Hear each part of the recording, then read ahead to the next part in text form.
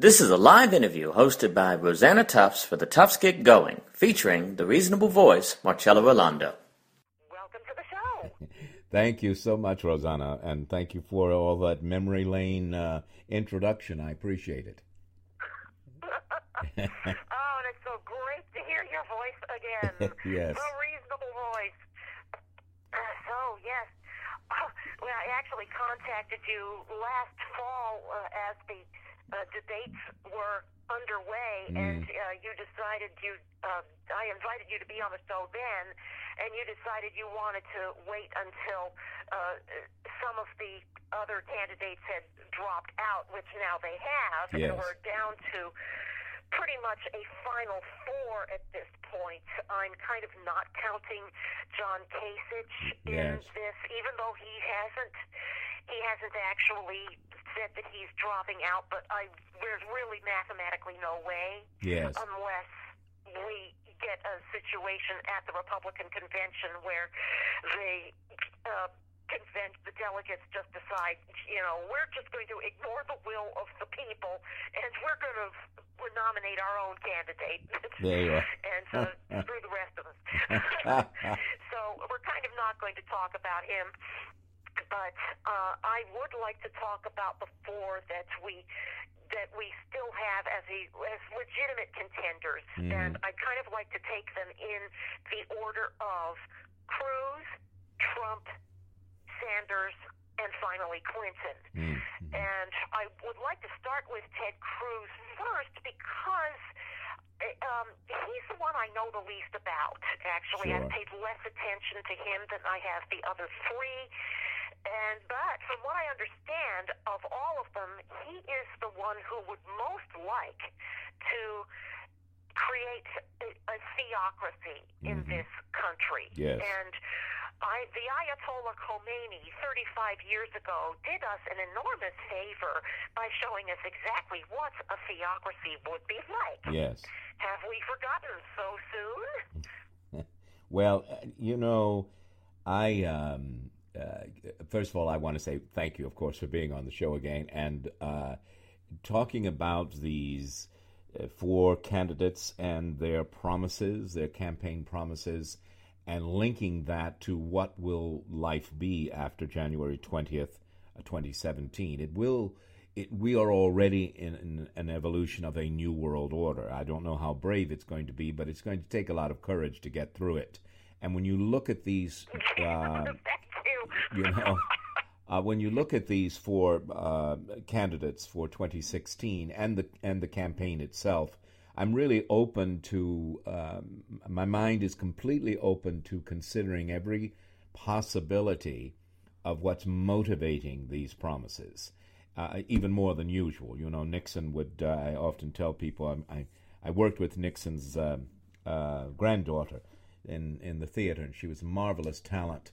And of course, we never discussed her grandfather, but it left me meeting her mother, his daughter. We won't say which one, but in brief conversations, because her mother knew who I was, I knew who she was. It was no secret. Nixon was very good at having a press conference with 3x5 cards, and if you asked a question and he didn't wish to answer it, he just went to the next 3x5 card and gave that answer. So, but we've gone beyond that in this election. Things are being said that truly have no substance, but have no foundation, nothing that can support them in a real world. But okay, so let's talk about these guys. I think first of all, you got to believe that the most recent development of this leak of the Panama Papers, you got to wonder what that's all about and what it means, because it's just beginning.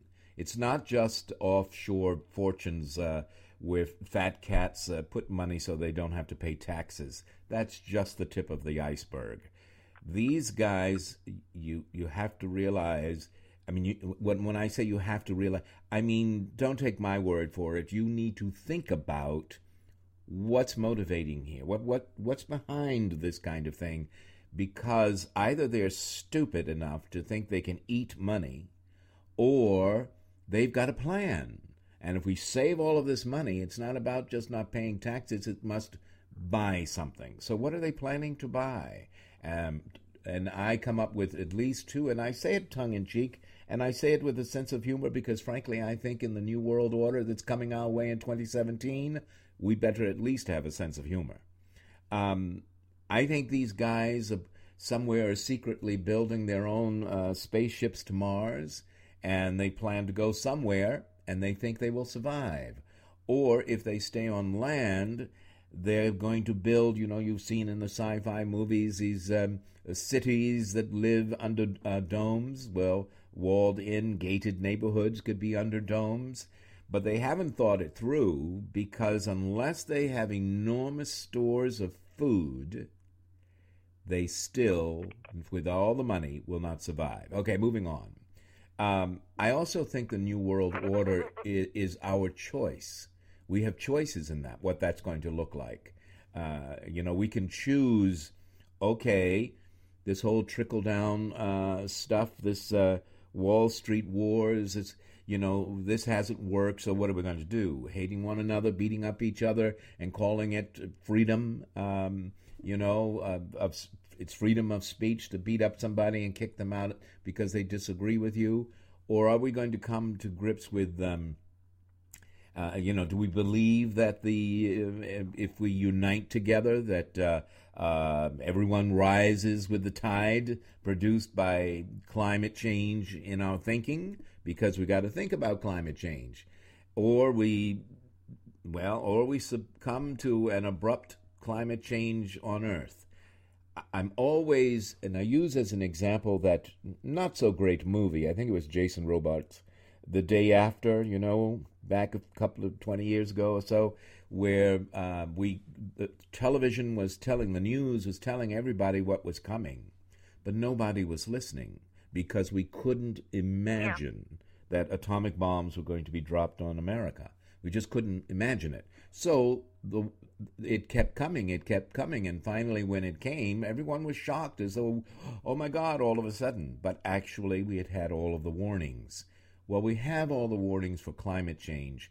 We have all the warnings for Koch brother type investments in ultra right-wing life. If you haven't read Keith Bishop's, he got two books, one called Slop and the other, Slop is really scary, but the Republican Bond, B-O-N-D, you need to read that. It's by Keith Bishop, and it tells you how this 2016 election can be not just bought, that's too simple, how we can be manipulated into voting or not being able to vote for what we really want, which is, I think most of us have a vision of America that resembles some of the things we've heard, in history class, and Lincoln's Gettysburg Address, and Martin Luther King's I Have a Dream, and John F. Kennedy, Peace on Earth, and, Obama, We're a United States. I mean, you can find this, and people cheer and scream, and I think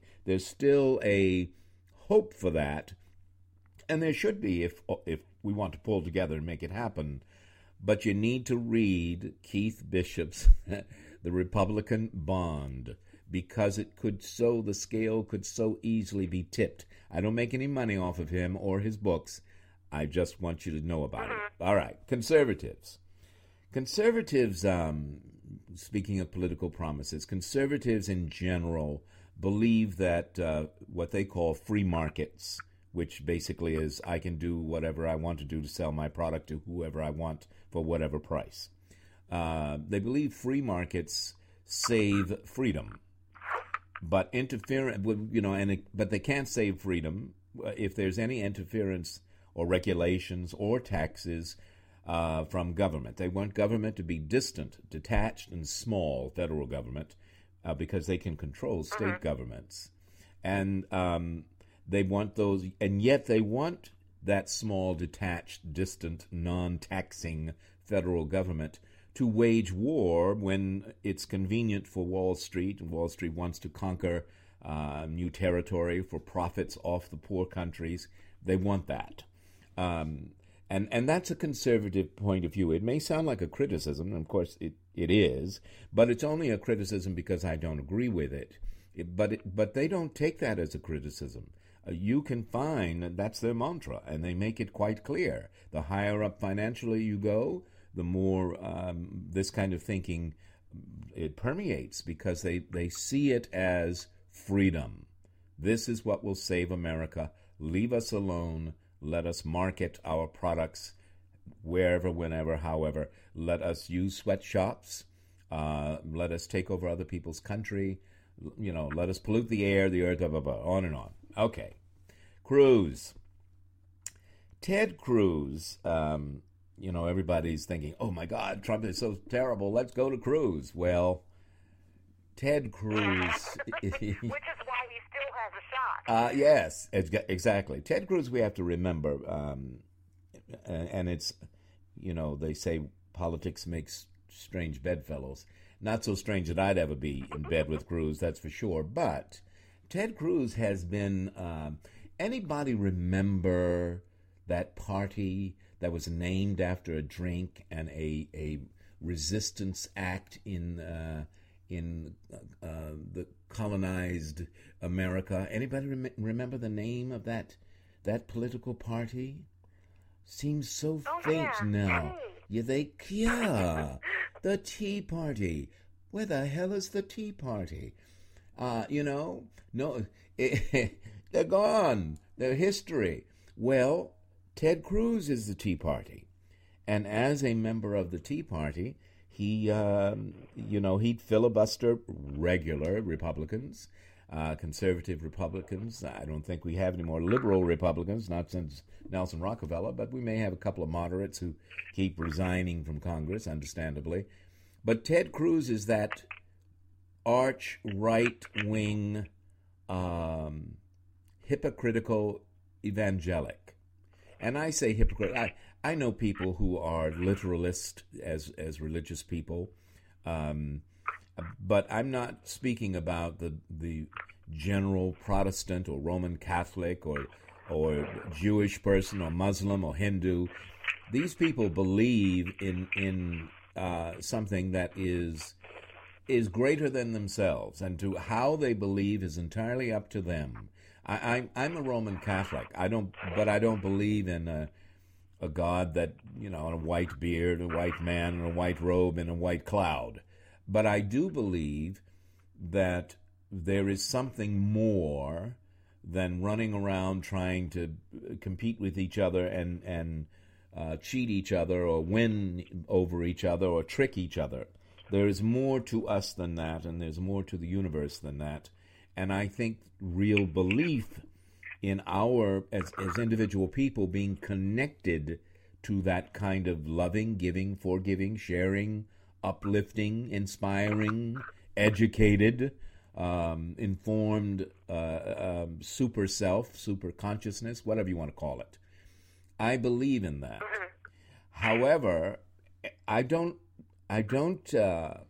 criticize or look down on people who, like they say, some of my best friends go to church every Sunday, and they pray to the statues or to the God in the white robe and beard, and that's fine until they come out of that church, and then they vote against everything that's good for their fellow human beings.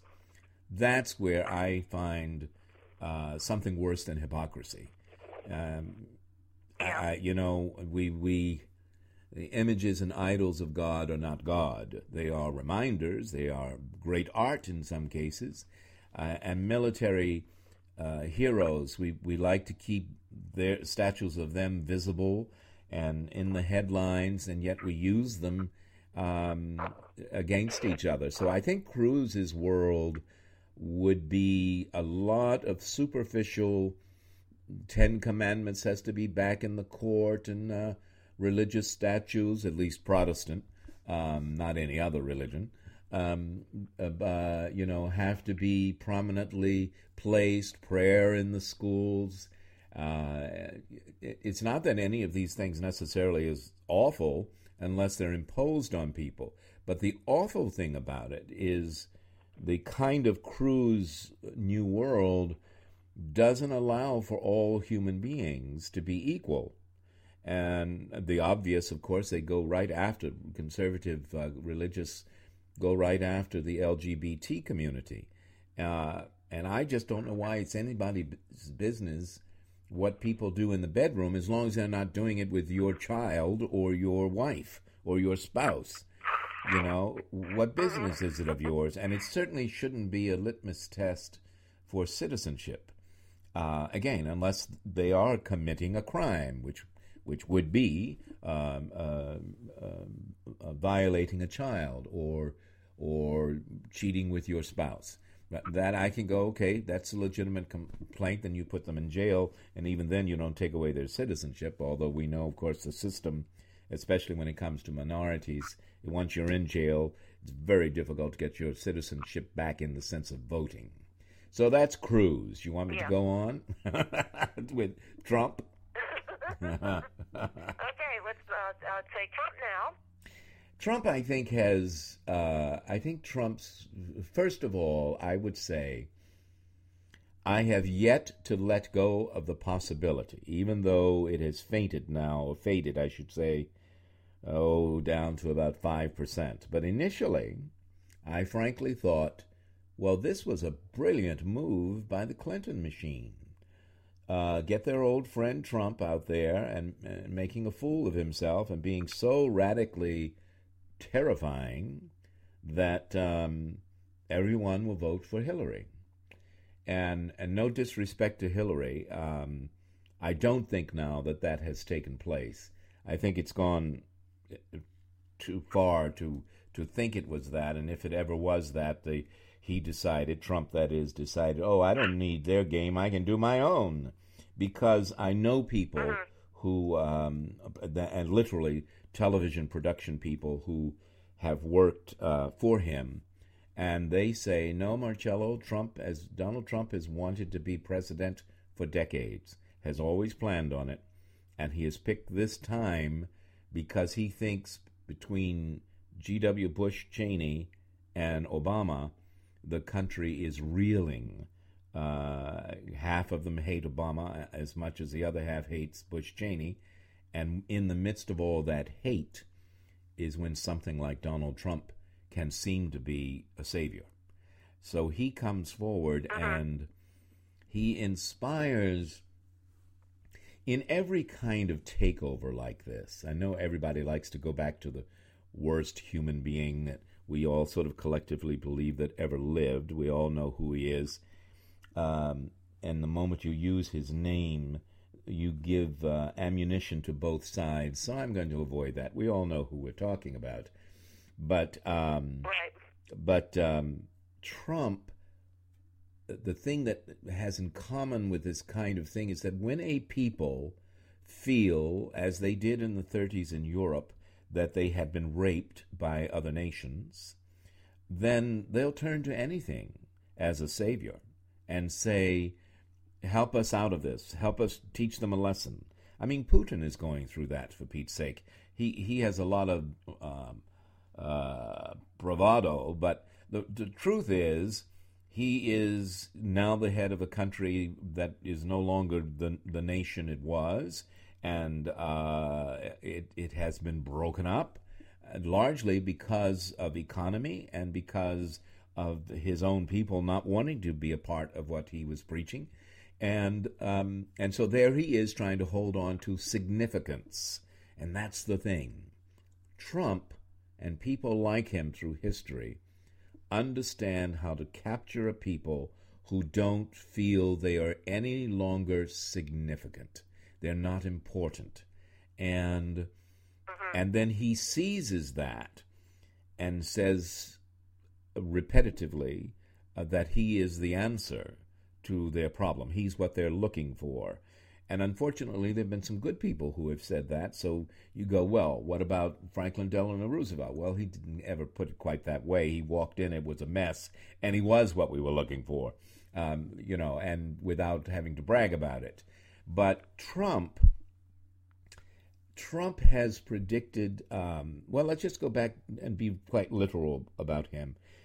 Donald Trump has first said, I'm not going to pledge not to run a third party. That was his first response.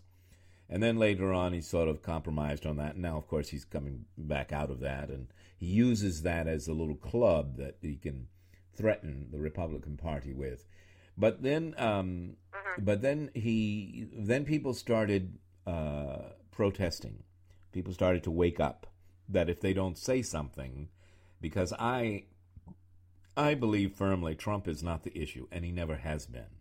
The issue is about 30% of the voting American population think this guy can do something good for America. That's the problem. And before Trump was even around, during the presidential election prior to this, with the Republicans, Gingrich, and all those guys on the stage, they had a call in from a guy in the military, I think he was a major, and he was going to ask a question, and he made it clear that he was gay. Well, the audience, now the candidates kept their mouths shut, they didn't want to get caught one way or the other, but the audience booed him. These are the people that support our troops, support our troops. They booed him in uniform, fighting war in a foreign land because he was gay. That segment, that mindset is what fed the Tea Party and now is feeding the Trump Party. And Trump uses it because that's his MO, that's his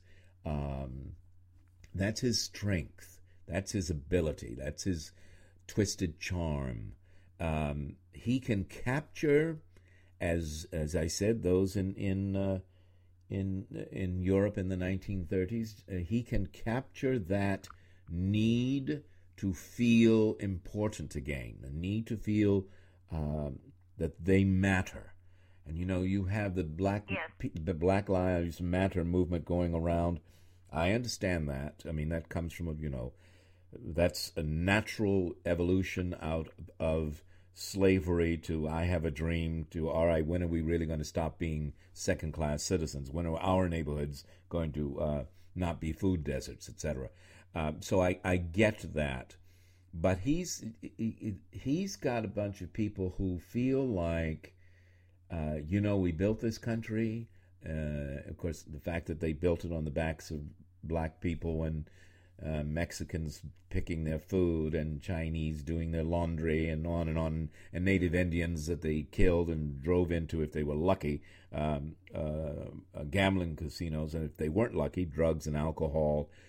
We've used people who look like you and me. We've used these lesser fortunate, lesser affluent people to make a world that we were comfortable in, and not realizing that most of the people who vote for Trump are blue-collar workers. They're not giants of industry.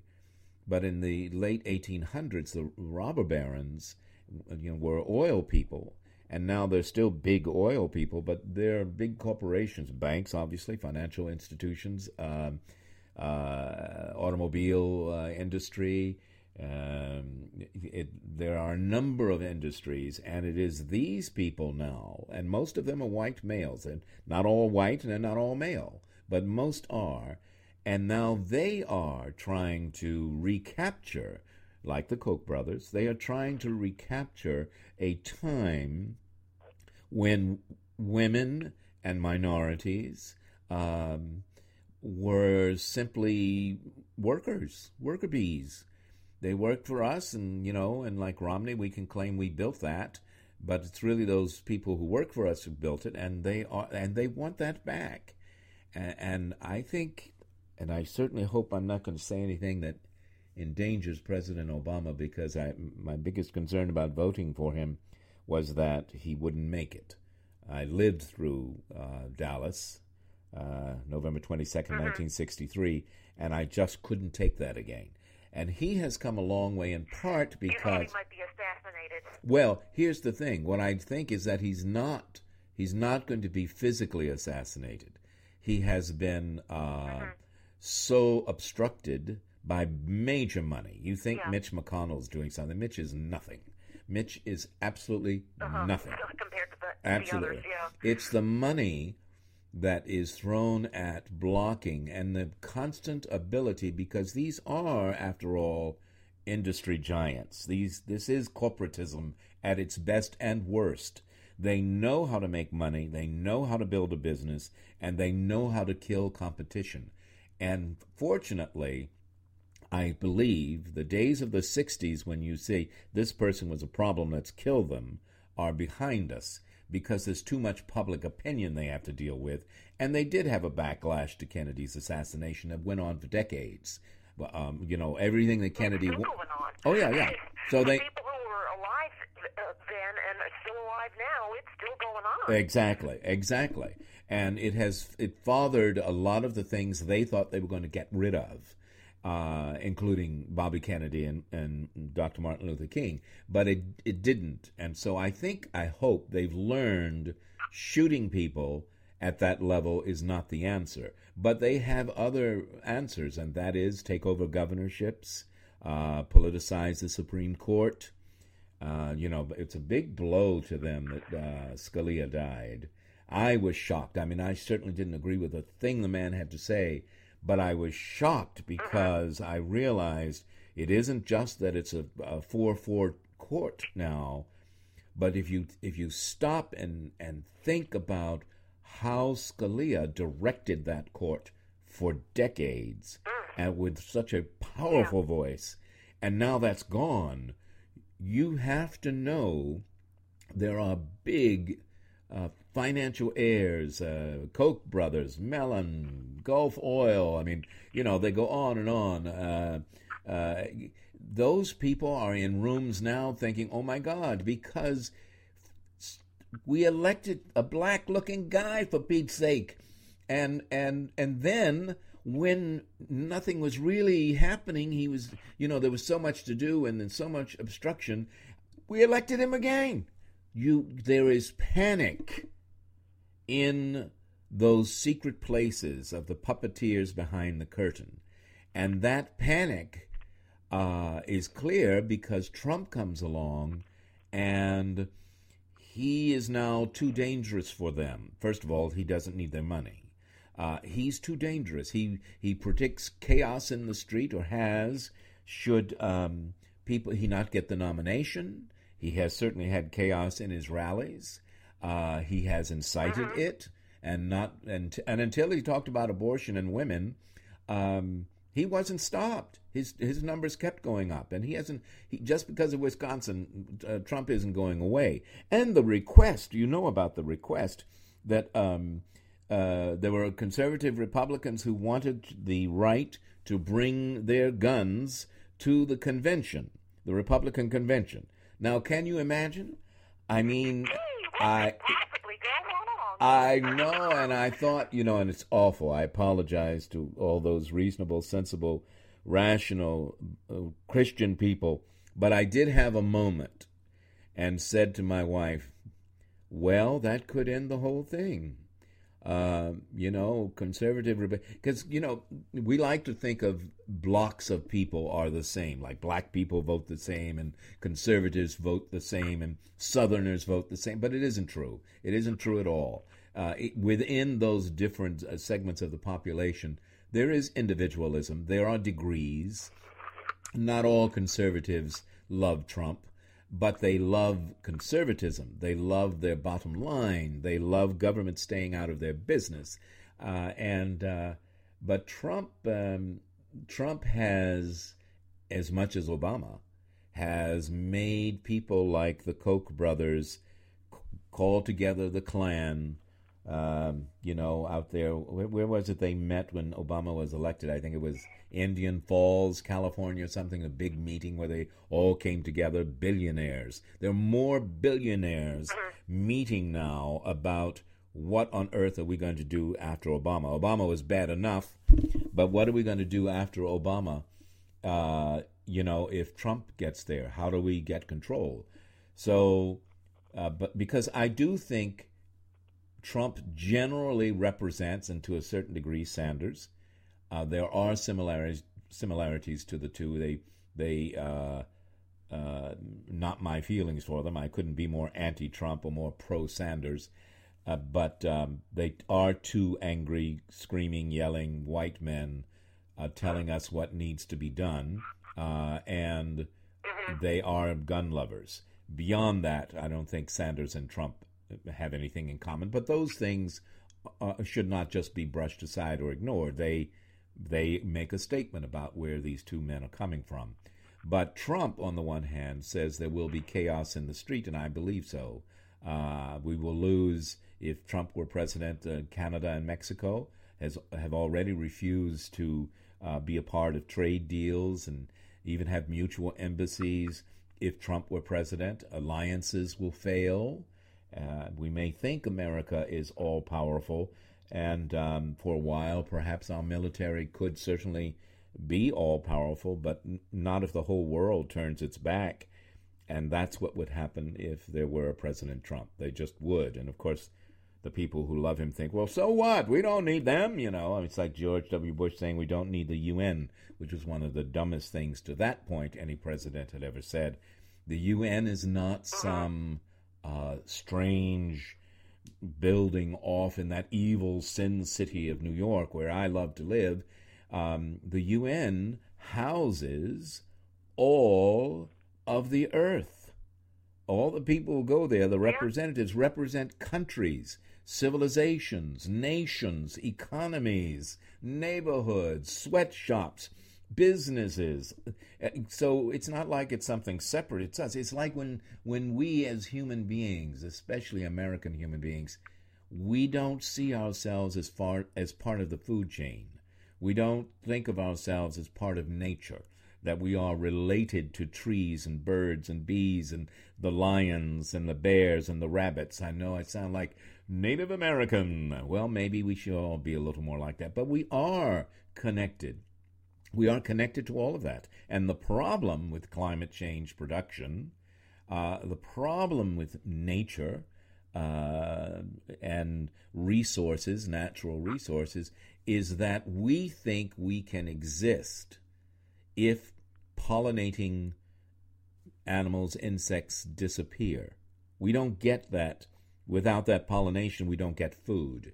We don't get that if the poor cannot afford medicine or to eat. It's the poor who buy our products, and it's the poor who harvest our food. If they disappear, sickness, whatever, desperation, suicide, starvation, lack of clean water, 4 million people around the world already do not have access to daily water. Now, because we don't think we're attached or connected to them, when it happens, it'll be like Jason Robards and the day after. The TV was playing, but nobody got it. On to Sanders. I hope this monologue is helpful. I remember a couple of years ago we were talking about Elizabeth Warren and how wonderful we thought she both was, but that we didn't think that she would make a run at the presidency, and she hasn't. But now here comes this man who is cut from very nearly the same cloth. Yes. And he is running. Well, you know, I think Senator Warren is an incredibly intelligent and capable woman and senator, and I think she's being smart not to get between Sanders and Clinton. I think, however it goes, it would be smart. For political reasons, she won't be asked to be vice president, but Sanders might ask her. But she is almost guaranteed, regardless of who the Democrats nominate, to be offered a cabinet position, and she has influenced the Democratic Party and Bernie Sanders, and in turn, Senator Bernie Sanders has pulled Secretary Hillary Clinton to back closer to what we like to think of ourselves as Democrats. Bill Clinton, and I don't fault President Bill Clinton for doing this.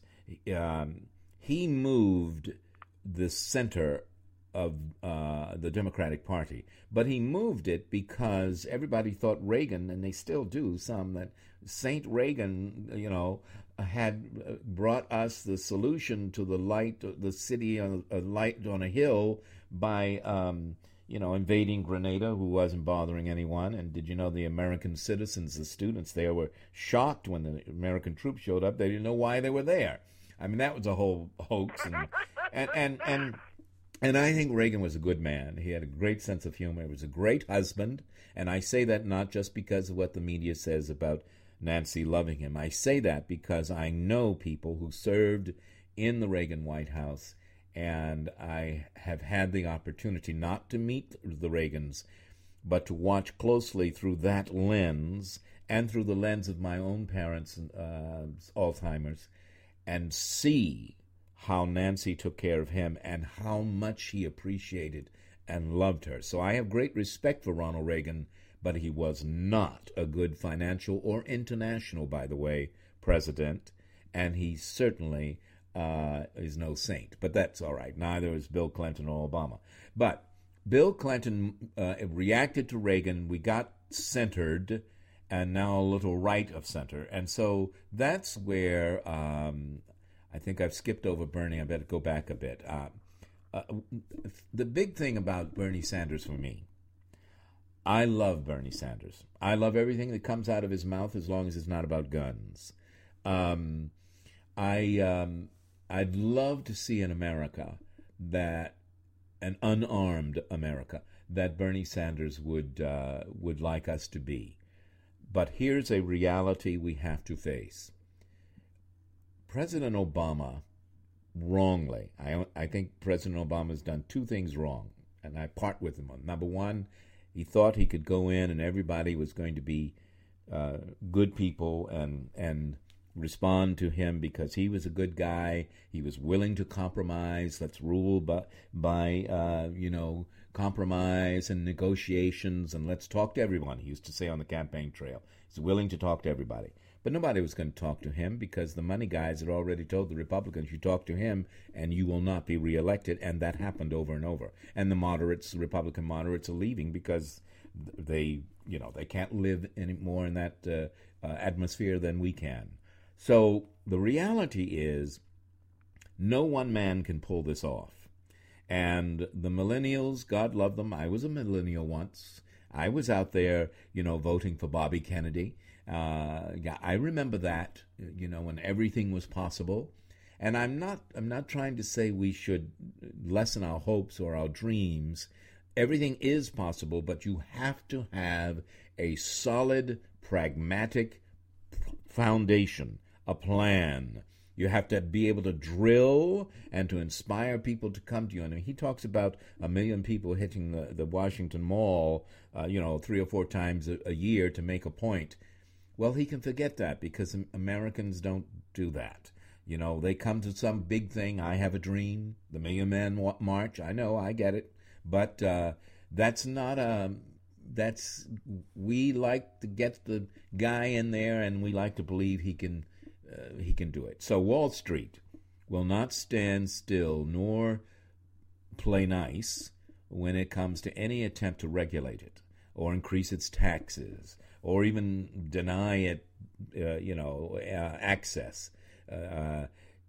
Student loans. They're not going to give up student loans. That is one of the most lucrative rip-offs that they have in collaboration with university administrations, and they're not going to let go of that. And if you think Obama has been obstructed by the paid people who are paid to obstruct him, you just wait. Sanders will. Sanders, I wish he were in a key position, even a special prosecutor, even an attorney general who was free completely to go after all the Wall Street criminals, and then had the support of a Congress and a president and a Supreme Court. Then I think that would be his best position, because I think the New World Order following Sanders will be both a stronger Wall Street because everything fights more when it's cornered, and a stronger gun lobby. And I want to stress, again, to all the gun lovers out there, I'm not against guns. I don't know why people need automatic weapons in the cities, including the police. My family were gun people. We were Italians, for Pete's sake. Believe me, guns were everywhere. They were worn everywhere. And the only time my grandmama ever forbade a gun not being worn by my Uncle Gino was that he couldn't wear it in church. So he sat outside, but he didn't take his gun off. So I understand guns. I was taught how to use rifles. I joined the Army. I was a great marksman. Even the battalion commander said so and all that stuff. So I'm not against guns, but you got to look at what kind of guns and how they're being used. I don't know anyone, in Texas anymore, but I do know, having lived in Florida, outside my door, on my property, alligators, snakes, anything might come by. And I once ran out with flip-flops and shorts to save the big snapping turtle's eggs from the birds. And she didn't go after the birds. She came after me, and I ran because she was ready to take my toes off. So I understand guns, but you cannot, I just think Bernie Sanders should be the Attorney General. Okay. In the time we have left, can I slip in something about Hillary Clinton? I know people who know Hillary Clinton very well. We got time to talk about Hillary. Okay. I know a lot of people who know Hillary Clinton personally. They've been on her staff. They've even been on Capitol Police when she was a senator and were part of her protection. She, too, is no saint. None of us are. She is, I think, like Nancy Pelosi, Hillary Clinton is a sweet grandmother until the grandchildren are around. And then if you watch Nancy Pelosi and you watch Hillary Clinton, they're quite different otherwise. And it's a difference that I admire.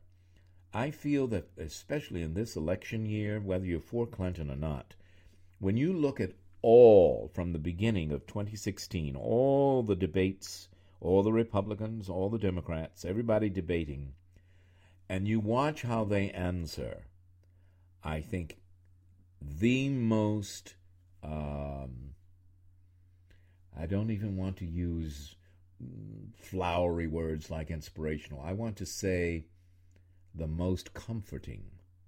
When you want to feel safe in a world of ISIS, or safe in a world of Wall Street bankers,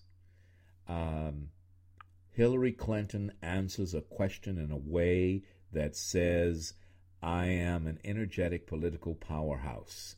I am an attorney. I am an iron-fisted female Bismarck. And I've known defeat, at the hands of Obama. That had to have been humiliating. I mean, and she must be now thinking, oh God, not again. But one of her finest moments for me was that after being defeated by Obama, she agreed to be his Secretary of State. Now, the good news about that is that she could have said, are you out of your mind? Get lost. You've humiliated me. This belonged to me. This was my chance. This was time for all women to break the glass ceiling. But she didn't. And not only that, no matter what Republicans would like you to believe about Benghazi, she was an incredible Secretary of State, as was Colin Powell before her. She was an incredible Secretary of State, powerful, strong, working hand in hand with the Secretary of Defense and the President and Vice Presidents of the United States. She was strong. And that is exactly, I think Hillary Clinton, of all the candidates still running, she is the one who can go toe-to-toe with a Pentagon general or a foreign leader like Putin or a Wall Street CEO. And you know what? What I think she's learned from Obama is that first you try to negotiate. First you be nice. First you sit down and listen. And then only if that doesn't work, then you go, now listen. Because Nancy Pelosi and Hillary Clinton are the only two people who faced off with both the Bush-Cheney politics, and the Wall Street CEOs when this all happened to us in 2008. Those two women went to those guys and with gritted teeth and said, listen, we're going to help you get through this, but you are never going to do this again. Those two women. And I think if the American government and the American people were in the hands of Elizabeth Warren, Nancy Pelosi, and Hillary Clinton, we'd all be a lot better off. That's what I think. You said that she said you're never going to do this again. The defrauding of the American public. Yes. Yes. I just earlier this week I watched The Big Short, and last night I read 3/4 of the book on which The Big Short was based, and of course all of that subprime mortgage lending crisis, which took the rest of the economy down in flames with it. Yes. That all came about as a result of the repeal of the Glass-Steagall Act in 1999 that made all of that kind of speculation possible. Yes. I mean, do you think that under a Clinton administration, I mean, it was her husband who repealed it in the first place. Yes. Would she reinstate it? Would it be possible to put those safeguards back in place because we need them? Well, I think yes is the short answer. They weren't necessary anymore, but now we've seen that we still do. Well, I think again, as I said earlier, I think President Bill Clinton was a political animal. I mean, they're all politicians, but I mean, he was a guy who said, you know, I'm going to do what I know I can do. I've got to work with these people, and there again. People forget there was a tremendous amount of power and popularity coming out of the Reagan years for a very different political philosophy. And I think he did, Bill Clinton did made a number of choices, not all of which time has proven to be the best choices. But I think Hillary, both from Bernie Sanders and from the campaign trail 2016, and from her own revelation in looking back, just as her vote on Iraq, realizes, okay, not all those reactions to things were good, and we're going to have to fix them, just like we're going to have to repeal Citizens United. And in our last few moments, if I could mention, I think we are media-driven to be so preoccupied with the extremes of the 2016 politics that we forget our past, or worse, we sometimes think that the future is simply a repeat of the past. And what we really need to realize is there's another, I don't know if it's a book or not, but it's Nature Bats Last. That's BATS Last. Nature Bats Last. Nature Bats Last. Yes, it is at least a blog, if not a book, by the blog is Dr. Guy McPherson. And that's an eye-opener, as The Big Short will make us weep in about financial things that people could just... It was a game. It was a numbers game. And all of us are paying for it. And we're lucky to have had Obama. He may not have fixed it all, but man, oh man, it's a lot better than the day he walked into office. But when we weep about The Big Short, we must also not make the mistake that the Koch brothers and that crowd make. And that is, it's not just money that's either the problem or the solution. We have changed Earth, and we are not going to be able to change it back. So we have to decide. You talk about a new world order. It's not just politics and money. It's food, and it's water, and it's air. And we are going to, I think it's an opportunity to say, no matter what your religious beliefs or even beliefs in political beliefs or beliefs in climate change, the earth has changed.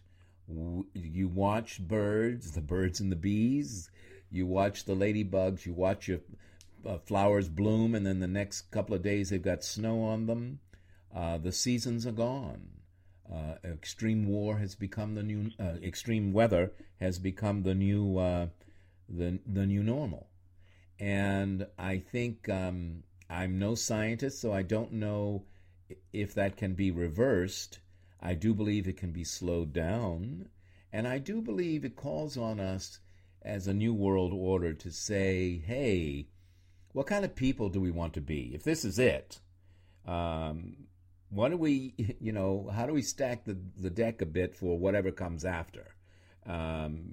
What kind of people do we become to each other? I think that nature bats last. Nature's going to get the final word, and I think we've raped her, and she's not happy about it. So think money, think politics, but think each other, think the earth, think water, think food. Nestle has already tried to privatize water. Why do you think? Because one day there's going to be so little of it they can make money. Make it a commodity. Exactly. Okay, but I do. We're going to have to. We do have to wrap this up. We've got less than 60 seconds before Blog Talk's going to cut me off. Okay. So this has been a wonderful conversation about 4 different possible scenarios for a new world order by Marcello Rolando, who you can continue to follow on thereasonablevoice.com. You've been listening to Rosanna Tufts on the Tufts Get Going, and have an active day.